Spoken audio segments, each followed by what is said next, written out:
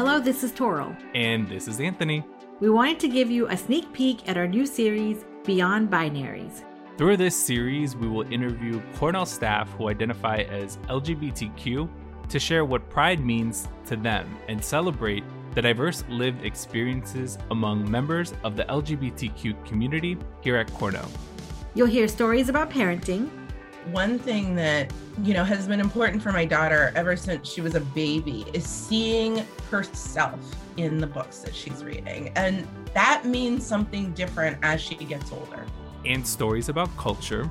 Machismo played a huge role in the delay in me coming out. I felt like by me saying that I was a gay man, that I was less than, that I was going to be viewed as not a man. You'll also hear stories about their upbringing. Pride was something that at an early age I was socialized to think very negatively of. So in that sense, it's a word that was very challenging for me initially as I grew older and realized I was gay and what that meant.